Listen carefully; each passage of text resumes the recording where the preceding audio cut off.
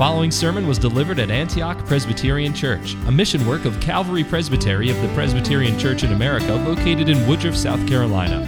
For more information about Antioch Presbyterian Church, please visit antiochpca.com or contact us at info@antiochpca.com. May the Lord bless you as you receive gracious instruction from His Word.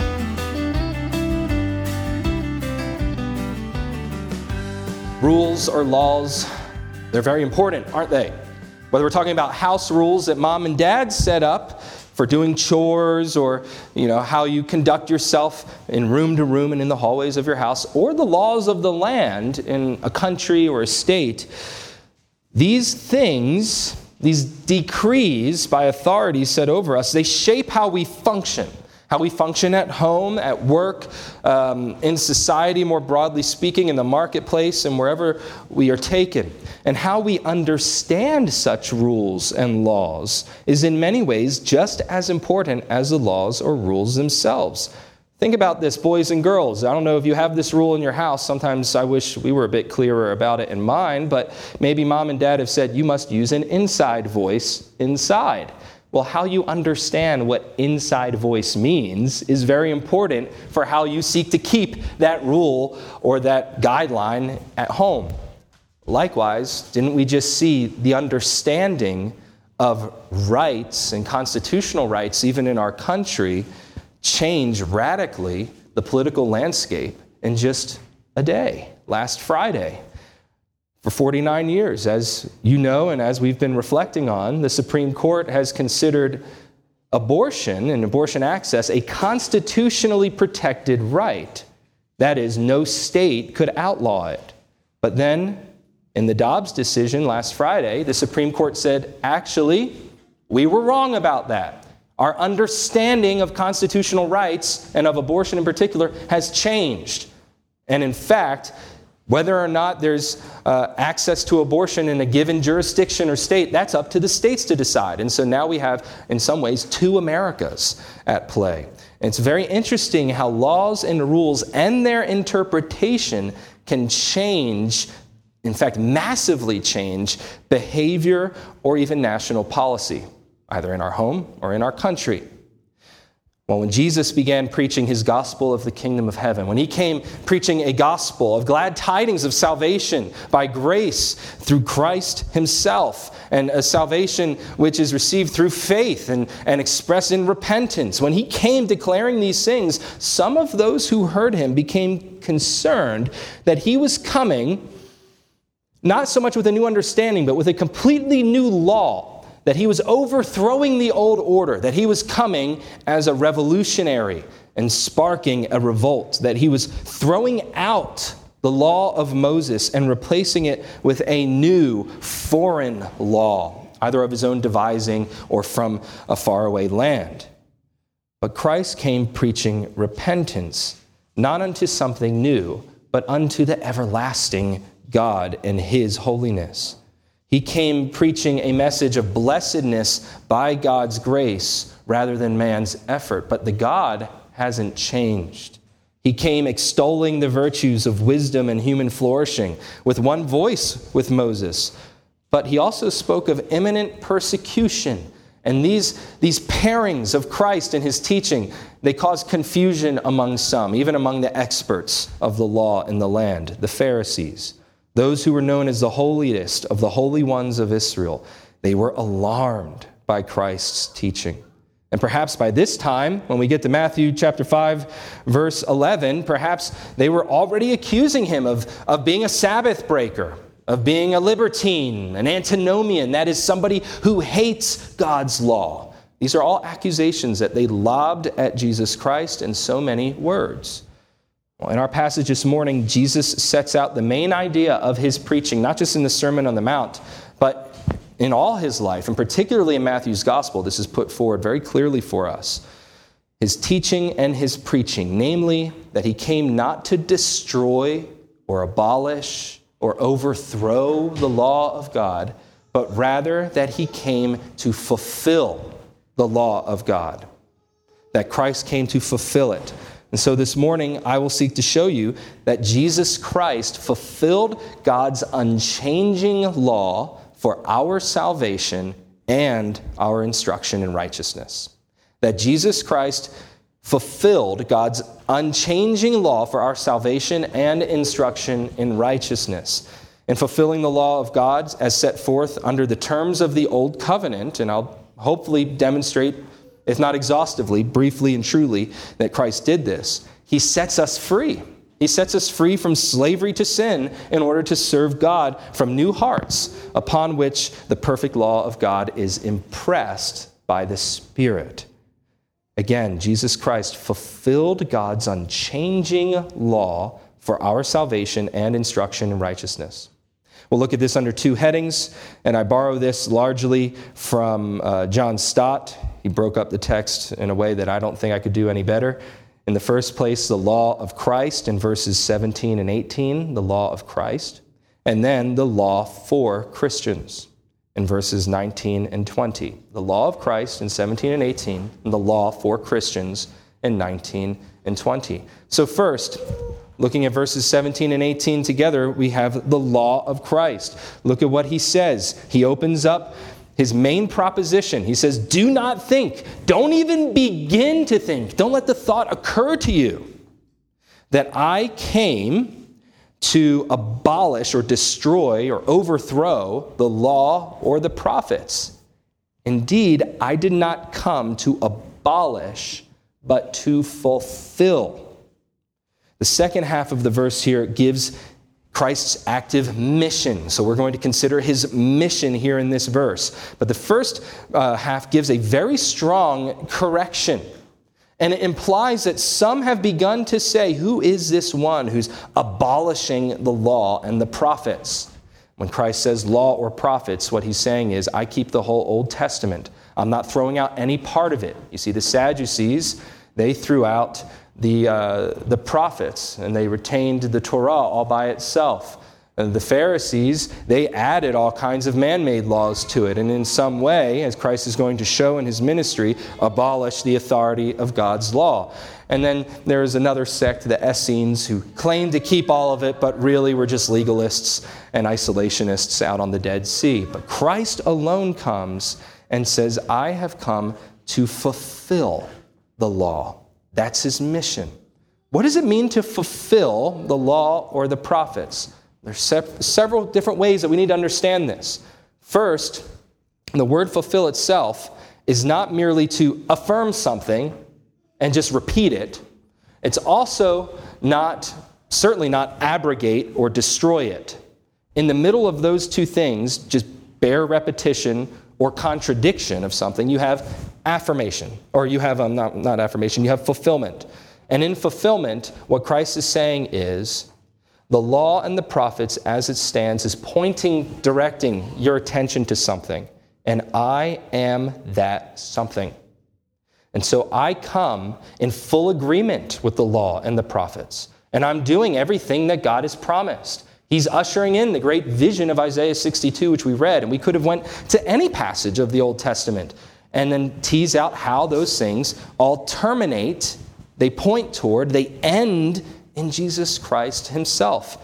If I want to illustrate it, imagine, if you will, I have a cup in front of me, and the cup is empty. It's a beautiful cup. It's a very useful cup. But is it serving its purpose if it's empty of any kind of liquid? Of course not. Well, then I take a pitcher and I fill up that cup. It's now fulfilling its purpose for us. Not merely to be looked at and admired and thought about or even examined, but rather to hold something, to have a content, an efficacy, an effectiveness at doing something. It accomplishes something for us. It holds water so the preacher can take a drink when he loses his voice. If I did have a cup of water here, that's what it would be for, and you would all know that. And so Christ is saying, I have come to fulfill the law and the prophets. Well, how does he do this? In his life, Christ was born, as Paul tells us in Galatians, as one under the law. He humbles himself under the law, being born of a human woman, coming into the world, even miraculously through a virgin birth, but yet nonetheless as a man, sharing in our nature, and then keeping every ordinance, every statute, every law of God and commandment perfectly. The perfect man. We could never do that on our own, but he fulfills the law by keeping it. He fulfills the law also by going to the cross, where he absorbs to himself the full wrath of God, taking upon himself the penalty of our sins, and thus making a way of salvation for sinners, even paying their debt and taking their punishment upon himself. He fulfills the moral law and all of its demands, showcasing both the justice and mercy of God on the cross. He fulfills the ceremonial law.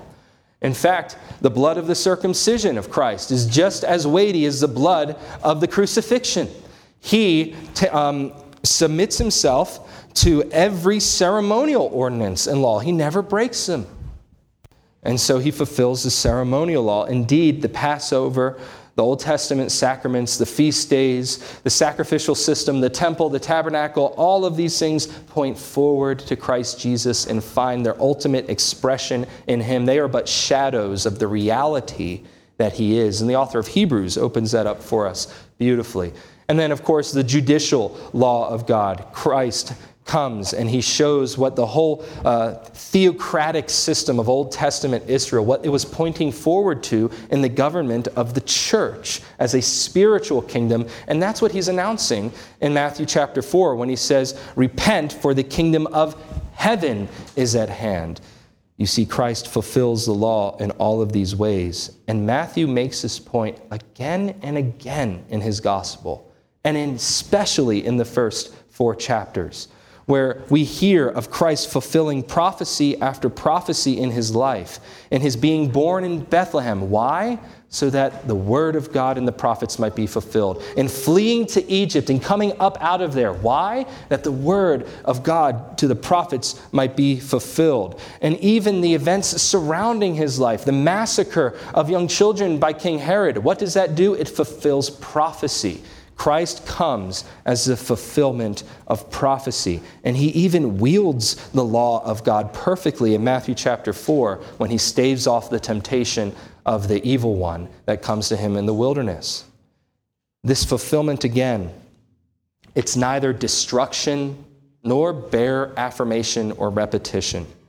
Rather, Christ comes not as a revolutionary and not as a recording, but as a reformer.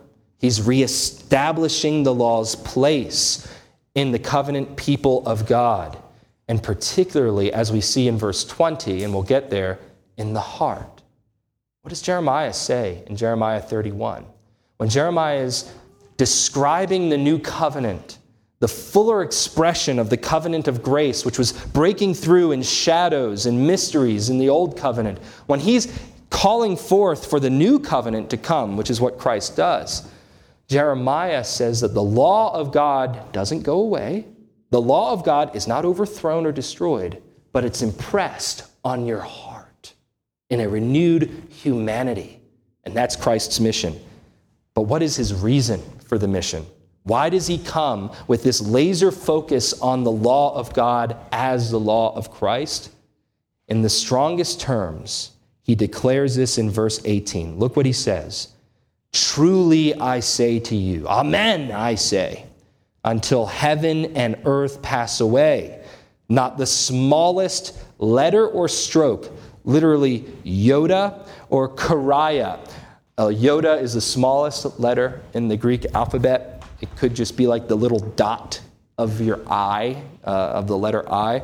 And then stroke there is not even a full letter. It's just like the little ledge or serif of a letter that sticks out from the end of another letter to distinguish two. See, he's saying even the smallest marks of God's written law shall not pass away until all is accomplished, or until heaven and earth pass away. They are as permanent as the created order.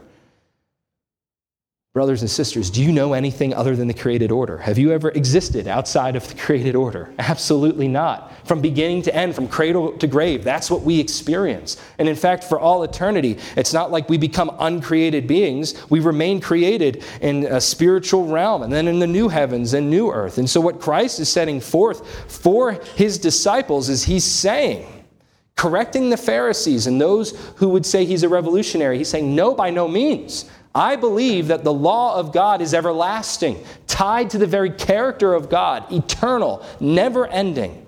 And thus, I come as a minister of the law in this sense, of God's justice and holiness and mercy and goodness and truth. He, again, reestablishes the law's place, but this time seating it in the heart of men. For the moral law of God shall endure even to the end of the created order, arguably beyond it. There is a change in certain outward expressions of the law and the ceremonial law, and this is usually where different kinds of Christians then get into big debates about what is retained and what is not retained.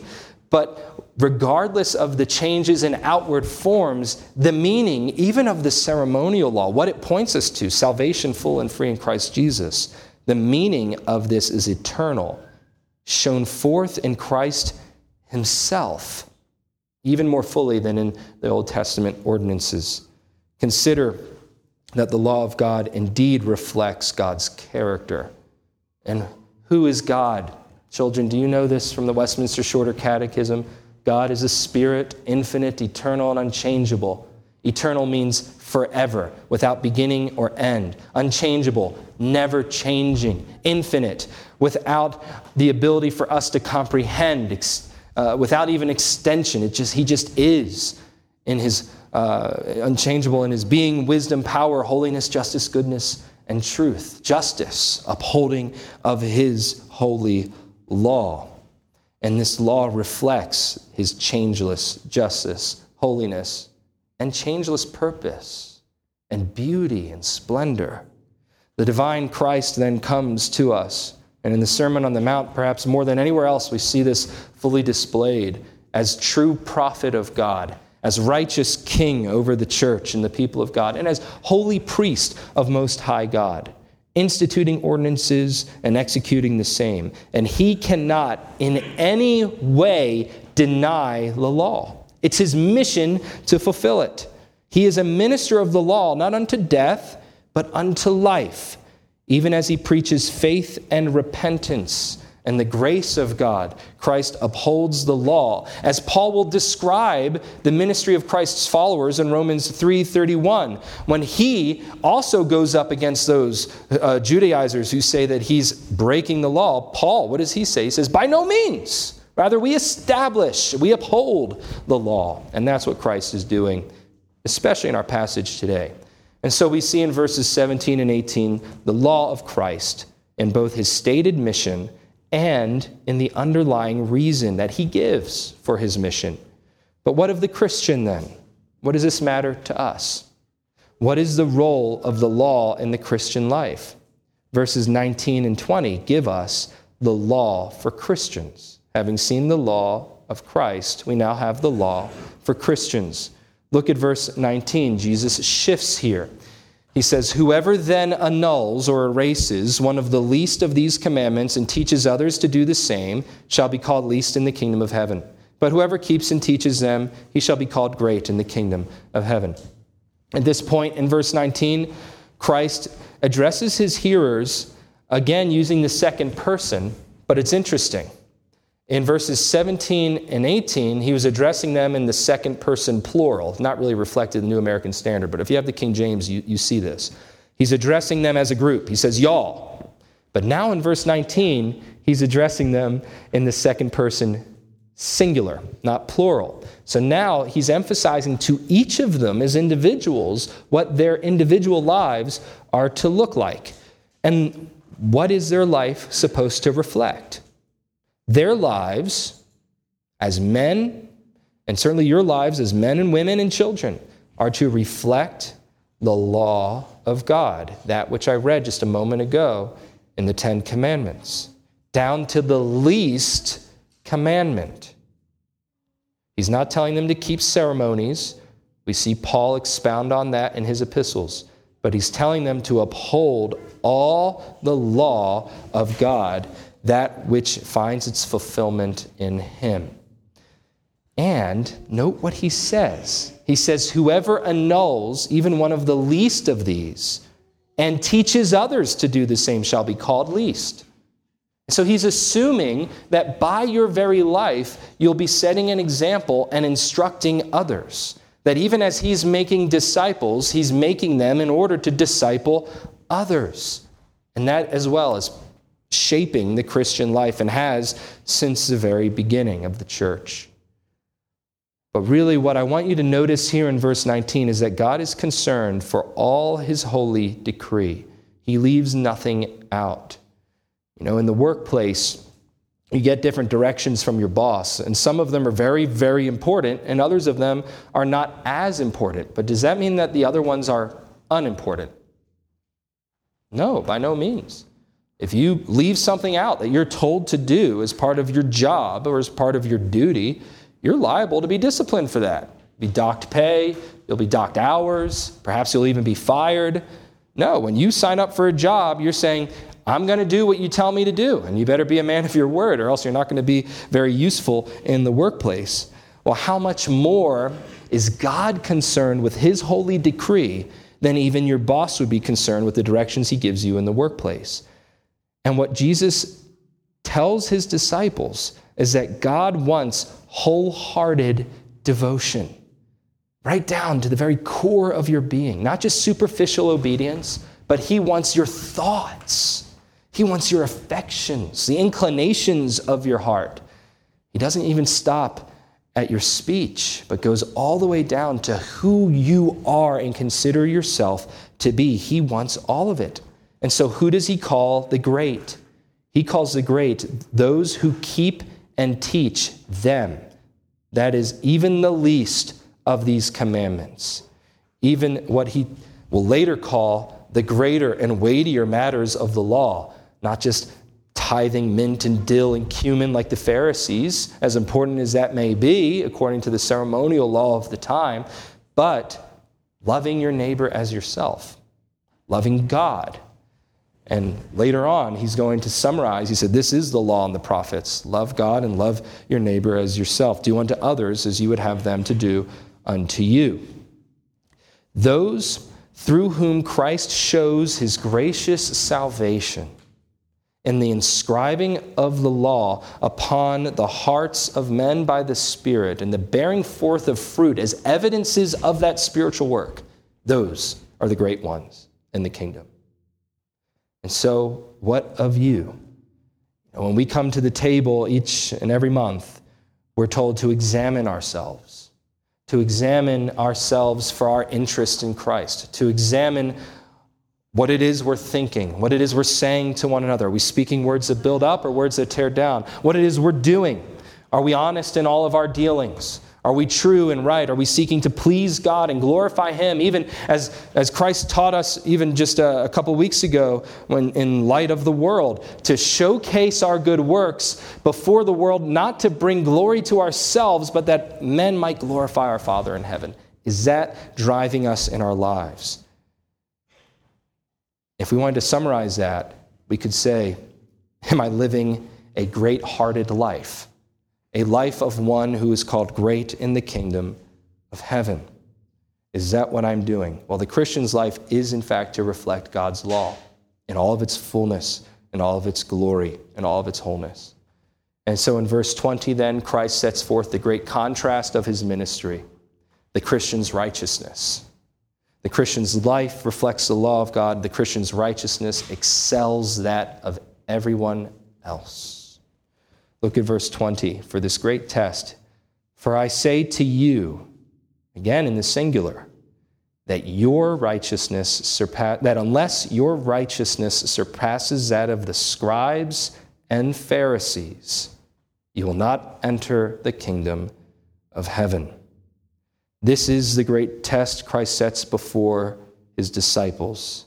By no means, he says, it's emphatic, you will by no means enter the kingdom of heaven unless your righteousness excels the scribes and perhaps the rest of the Pharisees, if they're one group within another, but certainly the scribes and the Pharisees, the holiest of the holy people of Israel, the most scrupulous law keepers that his hearers would have known. There are a couple of ways of understanding this. Legalists take this one way, and they say, see, Christians need to keep more laws than everybody else. That's not right. That contradicts everything Jesus has already said in the Beatitudes. Salvation is a work of God's grace. It's a work of the Spirit in the heart of men. But then there's a well-meaning interpretation of this verse that says something true but misunderstands the verse. And that's what was told to me by my college ministry staff person when I was at Temple University. And that is, well, this verse is very easy to understand, Zach. You see, what Christ is saying is that you need his righteousness imputed to you in order to gain access to God the Father. You need to have faith in him and receive his righteousness alone, by which men are then saved. And that is true, but that's not what this text is saying. You're getting a good doctrine, but from the wrong text. What this text is speaking of is of inward righteousness that is necessary for kingdom citizenship and living in the kingdom of God, that expresses itself in outward deeds, but is not that righteousness which is imputed to us through faith in Christ and the sufficiency of his death for the payment of our sins. This righteousness is that which the Spirit works in us in order to work out of us in the world around us. Again, he's not speaking of outward, formal, external obedience like the scribes and the Pharisees. He's not saying, make sure you do more good deeds than the scribes and Pharisees. That's not it. Rather, Christ Jesus is talking of an inward quality of life, which is itself a gift of the Holy Spirit. You see, the ground of our justification, of our being made righteous with God, is in fact Christ's righteousness alone. But Christ's righteousness is never alone in the life of the Christian, and that's what Christ is getting at here. If you trust in Christ, if you've thrown yourself upon God's mercy in him, and I pray that each of you have done that, then always and ever the Spirit will rush in and breathe new life into you. He already has. And bear forth the fruits of righteousness and holy living. And that's what Christ is referring to here. The glad tidings of salvation, full and free in Christ Jesus, do not lower the standard of holiness to which we should aspire and according to which we should live. Christ is not giving any excuse for moral laxity or looseness, for ignoring the rules of God, the demands of his holiness and his law. Rather, remember what Christ said in Matthew 4 in verse 17. He says, repent, for the kingdom of heaven is at hand. He calls us to repent from our sins and to live unto godliness in the freedom and liberty he has won for us in his work as mediator and Messiah, as great deliverer and redeemer, as Savior and as King. He has won for us liberty, freedom from slavery to sin. What the Israelites referred to as slavery in Egypt, he has set us free from that to live unto God in the beauty and splendor of holiness. He has set us free from death to live unto life. When I was in Philadelphia, I remember a man came up to the door of the church while I was there one day. I think I was there for a men's event. I had gotten the pizza, and this guy walks up, starts talking to me, and we get to talking, and he says, I believe that Jesus is God and he's Savior, but I just can't stop doing what I want to do. I just can't stop. I'm trapped. And I said, my friend, if you believe that Jesus Christ is the Savior of sinners, if you trust in him, then you're free to live for him. You don't have to sin anymore.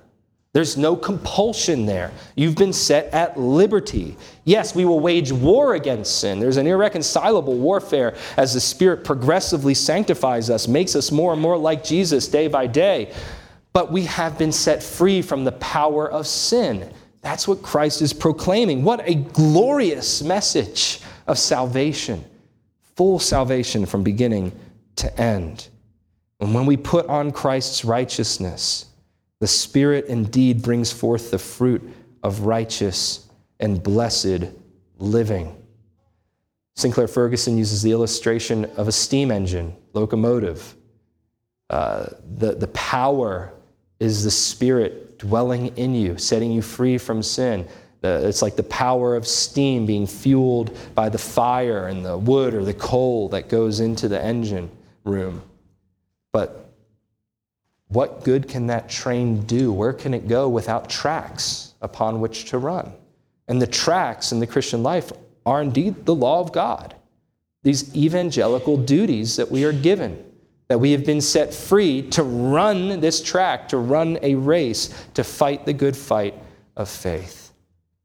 And so, Christ comes not to destroy, annul, overthrow, or cast off the law and the prophets. No, Christ came as a reformer, saying, ad fontes, back to the source.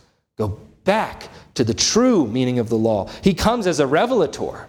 He's revealing the fullness of God's goodness and demands and purposes among men. So in that sense, there's something new in Christ's ministry, yes, but it's in radical continuity with what had come before through Moses and Isaiah and Jeremiah and Elijah and the rest. Christ comes not as a revolutionary, but as a law-loving reformer, one who delights in the law of God, not as a legalist, not as an antinomian, but as the perfect man, as the one renewing humanity and setting up a new order of disciples to disciple others. He came to fulfill the law of God as his own law, as the law of Christ, that God's people would live out the law for Christians from the heart upon which the law is written by the Spirit, impressed upon us through preaching and sacrament and all the ordinances of God and his church.